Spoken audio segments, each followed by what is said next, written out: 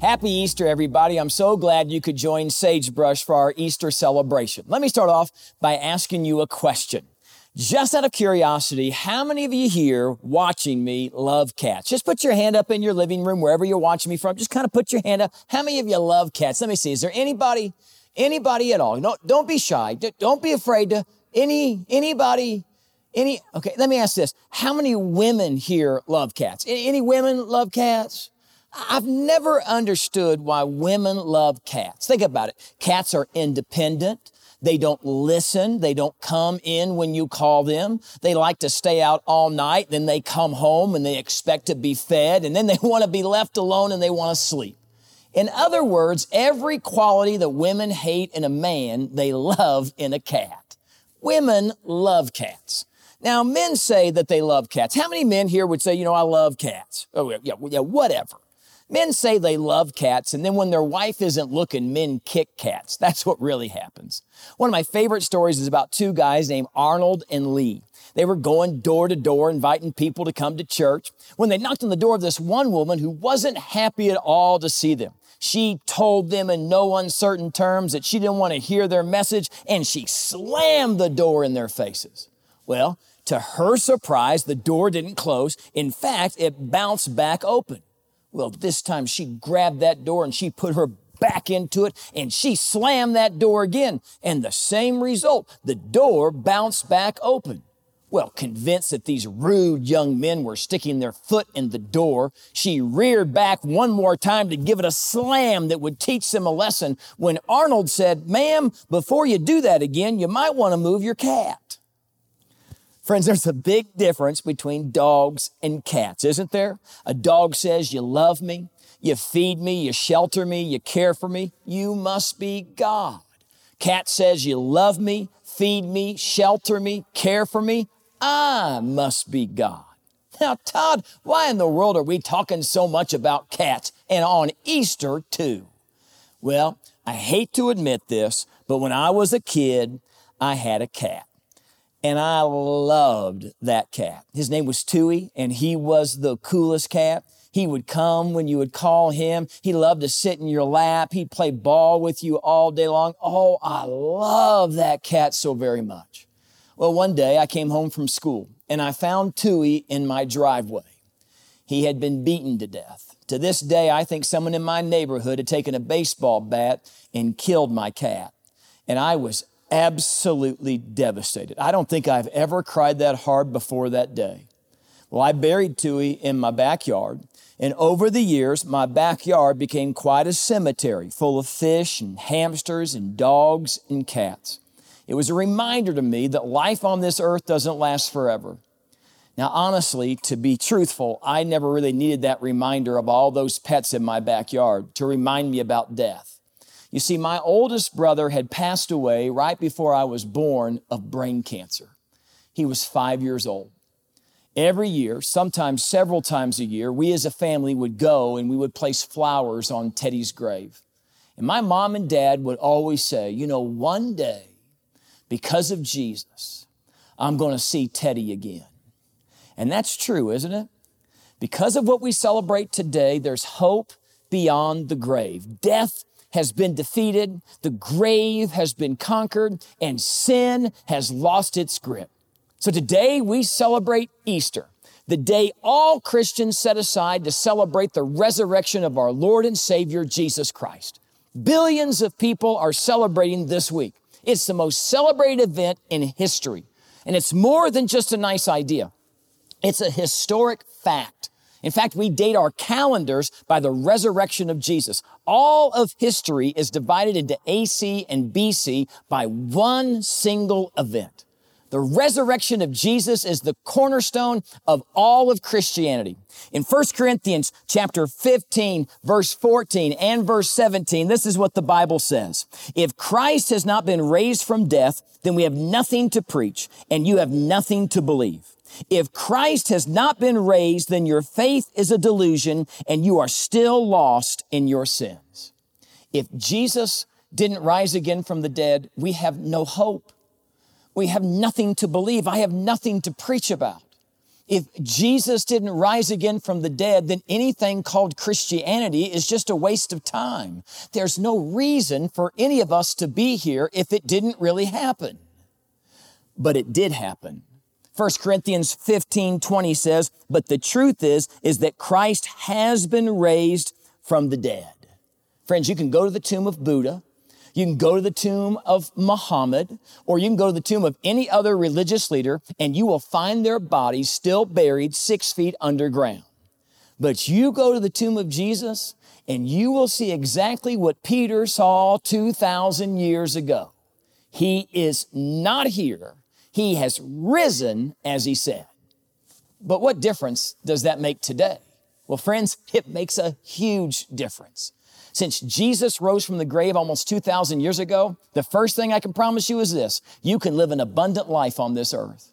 You know what I found to be true is that too many people aren't living the life that God really wanted them to live. They're not living life to the fullest because they refuse to go to God and release the control of their life over to Him. I read a story about a man who carried brightly colored balloons with him everywhere he went. Oh, he enjoyed watching them float above his head. He took his colorful balloons with him wherever he went. Even at night, the balloons would float above the man as he slept. Well, one day he went to the state fair. He was having a great time. And while he was there, some people tried to buy his balloons, thinking he was a vendor. But of course, he wouldn't even sell one. At one of the booths, he filled in a ticket to see if he could win a free trip for an ocean cruise. And sure enough, 2 weeks later, he got a call informing him that he had won. Well, he started packing immediately. He was so excited. He was ready to go days before it was time to leave. On the morning of the big day, he called a taxi, had the driver take him to the dock. Now, he had to go slowly because the balloons wouldn't all fit in the taxi, and he had to hold some of them out the window. Well, at the dock, he unloaded his luggage, went aboard the ship, and was welcomed by the officials who had planned his trip. They even had someone take his suitcases down to his cabin while he stayed up on deck. Well, the ship was crowded. Many people were aboard just to say goodbye to friends. Confetti, horns, streamers, and lots of balloons. He felt right at home. Well, cruise began, and it was great, and he couldn't wait for dinner to come. Finally, when it was his time to go into the fancy restaurant and eat, he found it impossible to take his balloons into the restaurant with him. The passageway was too small. He couldn't get in. If he just released, though, a couple of the balloons, he could probably get himself in, but he was afraid to. He couldn't release any of them. So what'd he do? He decided to have crackers and cheese on the upper deck. It was good. Maybe not as good as the chef's dinner, but it was good enough. And besides, he had all of his balloons. That night, the sunset was beautiful, and it was exciting to walk along the deck. But it sure got cold. Sea air not only made him hungry, it made him tired as well. He asked one of the ship's crew where his room was, and the crewman took him down a wide hallway and opened the door of his cabin. It was beautiful. They had given him one of the nicest rooms on the ship. He could see that the interior decorating was the best, and the bed looked so inviting. Unfortunately, the door to the cabin was designed that he couldn't get all of his balloons in without breaking some. Oh, he tried, but it just wouldn't work. Back on deck, he found some blankets and a deck chair. He tied the balloons around his wrist and the arm of the chair, and he tried to sleep. The next morning, he was still tired. All that day, he ate crackers and cheese, and that night, he slept on deck again. The next morning, the balloon man received an engraved invitation from the captain of the ship. He had been invited to sit at the captain's table and enjoy the specialty of the world-famous chef. He would prepared especially for the balloon man. All that day, the man watched as the crew made preparations for the evening banquet, and at 8 o'clock, the passengers began to go to the dining room. The man watched them go. Soon, he could hear the murmur of voices, the sound of silverware, and the clinking of glasses. The aroma of the food became even more enticing. He reached into his pocket and felt the engraved invitation. He knew there was a special place reserved for him at the captain's table. Then he looked up at his balloons. It was hard to do, but slowly, very slowly, he hadn't unclenched his hand for years. One at a time, he uncurled his fingers, And one by one, the balloons began to drift away. And as he watched, the wind caught them and blew them out of sight. The man turned and walked down the passageway. That night, as a guest at the captain's table, he enjoyed the finest meal and the best companionship he had ever known. Todd, what in the world is the point of that story? Well, here it is. Are you hanging on to a handful of balloons that keep you from being close to Jesus?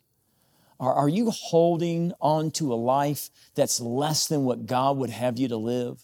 Jesus says, I've come that you might have life and that you might have it to the full. We're talking about abundant life. Hebrews 12:1 tells us to throw off everything that hinders and the sin that so easily entangles us, and let us fix our eyes on Jesus, the author and perfecter of our faith. Friends, we have to fix our eyes upon Jesus. He is the one who can help us. He is the one who can give us the strength. Let me go over to the big board, show you what I'm talking about. Let me show you. Listen, God wants you to give Him your worries, and He will give you peace, a peace that passes all understanding. Some of your balloons are worries, they're anxiety. You have all this scenario sickness in your head all the time, and it's just exhausting you. Give those things over to the Lord, and He will give you a peace that passes all understanding. Let me give you another one. God wants us to give Him our willpower so He might give us the strength to overcome temptation and addictions and habits that are absolutely destroying us. Think about the things in your life that you want to get control of, and you're trying everything in your power and in your own strength to try to overcome those things, and you're failing. Listen to me. If you could change your life, you would have already done it by now. Stop trying to ramp yourself up with a bunch of willpower and take on the strength that God can give you to actually overcome these things. Let me show you another one. God wants us to give Him our feelings of loneliness, and He promises to be a friend that sticks closer to us than a brother.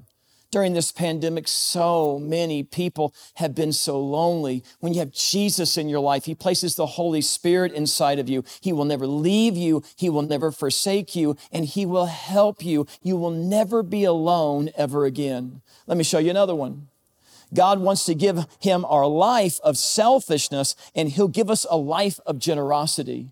Listen, the kind of life that many people live when it's all about themselves and everything revolves around them, that's a very superficial and shallow life. But when you're generous, when you put the needs of other people ahead of yourself, that's where true life and true living comes from. That's where we really find the joy of what life is supposed to be all about. Let me give you another one. God wants us to hand over to Him our sin, and in exchange, He'll give us a life of freedom. The things that you've been holding on to, the things that you're afraid to let God have control over, those are the things that are holding you captive. You've got to let those things go and let God do what He wants to do in your life. Let me give you another one. God wants us to give Him the emptiness that we feel inside, and in exchange, He wants to give us a life of purpose. Oh, you were made by God, and you were made for God to have a relationship with Him, and nothing will ever satisfy you except for Him. Friends, what are you holding on to today, and what is it that you need to let go of and let God take it over? Listen, many of my friends have let go of those things in their life, and they have found true life and true living. Listen to their stories.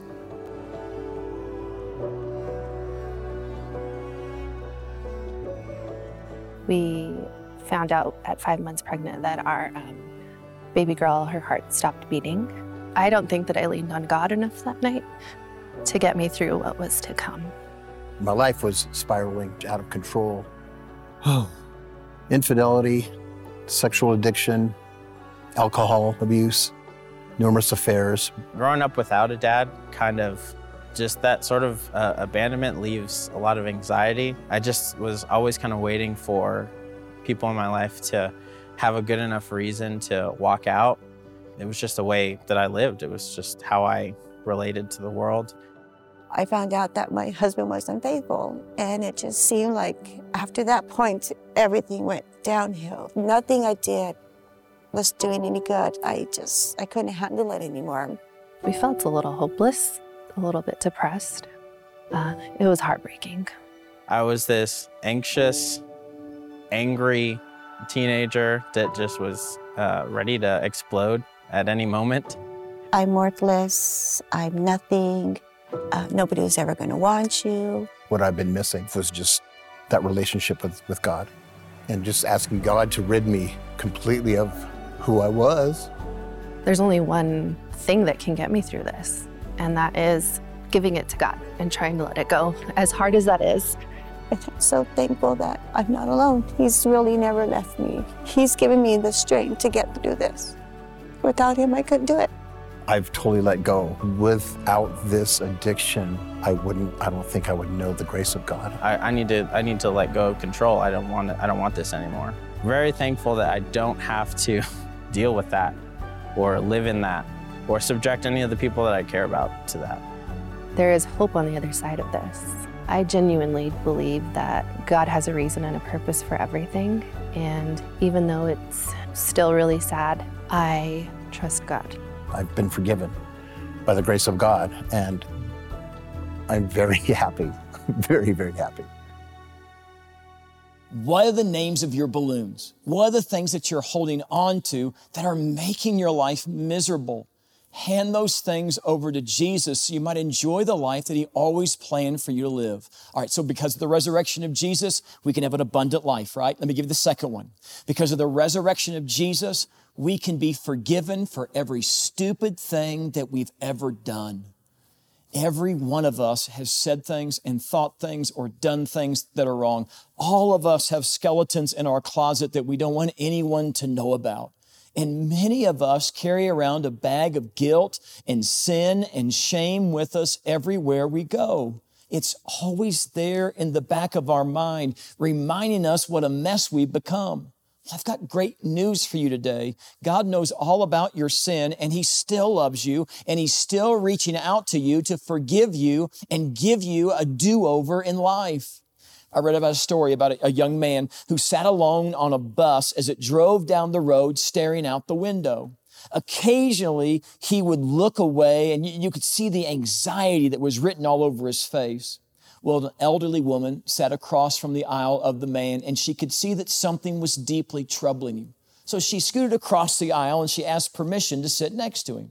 Well, after a few moments of small talk, he just blurted out, I've been in prison for 2 years. I just got out this morning and I'm going home. Well, his words tumbled out as he told her he was raised in a poor but proud family and how his crime had brought his family shame and heartbreak. In the whole 2 years, he had not heard from them. He knew they were too poor to travel the distance to where he had been in prison, and his parents probably felt too uneducated to write to him. He had stopped writing them when no answers came back. Well, 3 weeks before his release, he desperately wrote one more letter to his family. He told them how sorry he was for disappointing them and asked for their forgiveness. He went on to explain about being released from prison and that he would take the bus to his hometown, the one that goes right by the front yard where his parents still lived. His letter, he said he would understand if they wouldn't forgive him. He wanted to make it easy for them. And so he asked them to give him a signal that he could see from the bus. If they had forgiven him and they wanted him to come back home, they would tie a simple white ribbon on the old tree that stood in the front yard. Now, if the signal wasn't there, if the ribbon wasn't there, he would just stay on the bus and he would leave town and he would be out of their lives forever. Well, as the bus neared his street, the young man became more and more anxious to the point he was afraid to look out the window because he was so sure there would be no ribbon. The bus traveled a few more blocks and then she saw the tree. She gently touched the young man's shoulder and choking back tears, she said, "Look, oh, look, the whole tree is covered with white ribbons." As excited as that family was to see their lost son, it doesn't compare to how excited God gets when one of his children comes home. Jesus said in Luke chapter 15, verse 10, "I tell you, there is rejoicing in the presence of angels of God over one sinner who repents." Listen to me, friends. All heaven shuts down when a person finally comes home. A party is thrown in heaven. Do you realize there was a day when there was a cosmic celebration in heaven, when there was a party over you? All of heaven took time out to celebrate you coming home. A table was wheeled out. Can you imagine? And above the table was a banner with your name on it. See, God knows you by your name. They're rejoicing because your eternal destination has made a radical 180. In Isaiah chapter 1, verse 18, the Bible says, "Come now, let us reason together. Though your sins are like scarlet, they shall be as white as snow. Though they are red like crimson, they shall be like wool." Some people, unfortunately, think they've got to get cleaned up to come to God. But the opposite is actually true. We come to God with our lives that are tattered and scarred, and He erases the past, and He wipes the slate clean. Listen to this verse, Psalm 103, verse 12. "He has taken our sins away from us as far as the east is from the west. He remembers our sin no more." And here's the great news I've got for you. God's forgiveness, it's a prayer away. The Bible says if you confess your sins, our God is faithful and just to forgive us of our sins and purify us from all unrighteousness. What's that mean? Purify us from all unrighteousness. It simply means this: He wipes your slate clean. So because of the resurrection of Jesus, we can be forgiven for every stupid thing we've ever done. Let me give you one more. Because of the resurrection of Jesus, if we put our faith and our trust in Him, then we have a home in heaven waiting for us when we die. Because of Jesus' death, burial, and resurrection, death for the Christian is nothing more than a transfer from this life into eternal life. 1 Corinthians 15, verse 54 says this: "Death has been swallowed up in victory. Where, O death, is your victory? Where, O death, is your sting?" Thanks be to God, He gives us the victory through our Lord Jesus Christ. There was a cartoon with the picture of a woman bringing flowers to the cemetery, and she comes to her husband's tombstone, which read something like, "R.J. Harwell, born 1935, gave up smoking 1964, gave up alcohol 1975, gave up red meat 1983, gave up fried foods 1990, started walking regularly 1992, died anyway 1998. Friends, we can't stop death, no matter how hard we try. But because of what Jesus did on the cross, we no longer have to fear death. There was a woman who had been diagnosed with a terminal illness, and she had been given 3 months to live. So as she was getting her things in order, she contacted her pastor, had a meeting with him over at his office to discuss certain aspects of her final wishes. The woman requested to be buried with her favorite Bible. Well, when they were finishing up their little meeting, the woman suddenly remembered something very important to her. She said, "There's one more thing, and this is very important. I want to be buried with a fork in my right hand." Well, the pastor stood looking at this woman, not knowing quite what to say, so the woman explained. "In all my years of attending church socials and potluck dinners, I always remember that when the dishes of the main course were being cleared, someone would inevitably lean over and say, 'Keep the fork.' It was my favorite part because I knew that something better was coming, like velvety chocolate cake or deep dish apple pie. Something wonderful was coming. I just want people to see me there in that casket with a fork in my hand, and I want them to wonder, what's with the fork? Then I want you to tell them, keep your fork. The best is yet to come." Friends, heaven is an amazing place where we will dwell in the presence of God forever. And here's the great news. It doesn't cost us anything. Revelation chapter 21, verse 6, the Bible says this: God has paid for it all. It says the waters of life come without cost. So does everything else in heaven, including your mansion. And here's the great thing about the mansion that He's preparing for you in heaven. There's no down payment for it. There's no realtor fees.